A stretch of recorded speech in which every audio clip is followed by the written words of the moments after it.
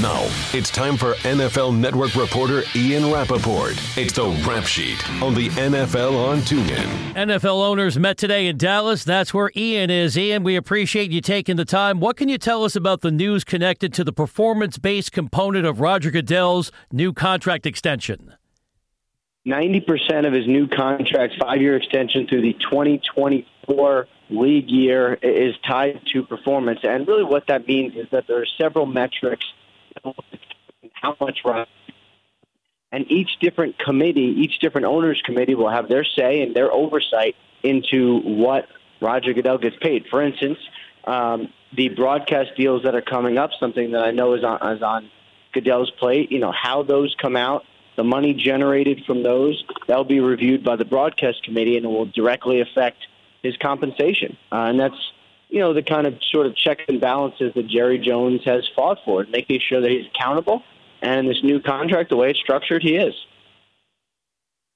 Ian, when you talk about how things are structured, one thing about the New England Patriots is we know it's structured very well in the sense of how Bill Belichick runs his team. We saw them actually fail against a Miami Dolphins football team, particularly when it comes to Kenyan Drake, who became somewhat like the James White in the Super Bowl. He ran all over this football team, whether it was rushing or even catching it. Give me your take on what this team needs to clean up moving forward to play against the Steelers, who they've had an opportunity to take advantage of over the years.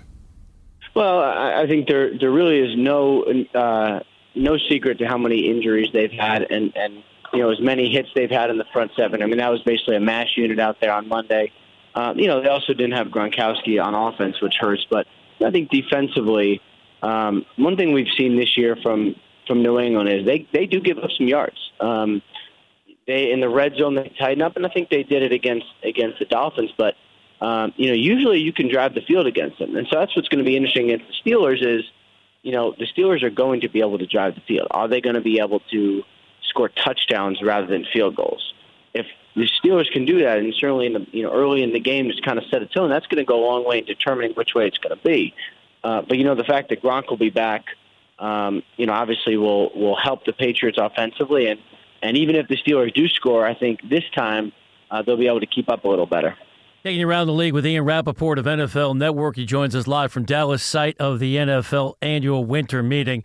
Ian, what can you tell us about your report on Sunday indicating there's apparent friction between Bucs head coach Dirk Koetter and Jameis Winston? As you know, Winston said the other day everything is good with their relationship, but of course no one expects him to say otherwise in public. Right. Also said very clearly that, when asked about the offensive creativity with which he's had issues, he said, players play and coaches coach, basically saying I just try to do what I do best. And, to me, from what I understand, the relationship is not in a good place. And, as the team struggles, and losing breeds some of this, because no one's happy. But, as the team struggles, it's worth watching. Jameis Winston is the franchise going forward. He is their franchise quarterback. And, they're likely to do whatever they can to make sure that he is successful going forward. And if that relationship continues to be strained at the end of the year, then I think the Tampa Bay Buccaneers have a very intriguing question on their hands as far as what do they do with the head coach? Do they keep him? Do they decide to make a change? Which is in the best interest of their quarterback? Because, he has been injured this year, but we have not seen the kind of progression from Jameis Winston that you'd like to see about.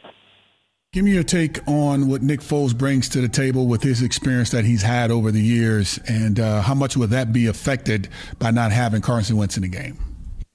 Well, he's a good backup. I mean, he really is. As far as backups go, I would say he's a top 10 guy. We've seen him be successful on the field for the Eagles. What he did a couple of years ago when he was their starting quarterback, had some people thinking that he was a big part of the future. So, he's not Carson Wentz. I will not pretend he is Carson Wentz. But, man, he is as good as it gets when it comes to being a backup quarterback. So that's one part of it. The other part of it is we see a team in the NFC who's literally doing exactly what the Eagles want to do, and that's the Vikings. Lost their starting quarterback, lost their starting running back, and are just kicking everyone's butt. And that's a good model for the Eagles because they can do it. You just got to get the team sort of functioning, hitting on all cylinders, and sort of just keep winning. And in less than a minute, let's wrap it up in Cleveland. I know what Browns owner Jimmy Haslam said last week, but if the Browns go winless, is Hugh Jackson really in good shape to come back next season? Jimmy Haslam was adamant that he is coming back, that that's the decision they made. I've talked to other people who are not so sure. We'll have to see how it plays out. If they go winless, I'll say this. I'm not so sure it's a slam dunk. I think he comes back, but I'm not so sure it's a slam dunk. Thank you, Ian. I know a busy day for you covering the NFL owners meeting. Safe travels. We'll chat with you on Sunday on NFL First and Goal. Thank you. You've been listening to No Huddle with Brian Weber and former Steelers quarterback Cordell /Stewart live on the NFL on TuneIn. 20, 15, 10, 5, touchdown. The National Football League is on TuneIn.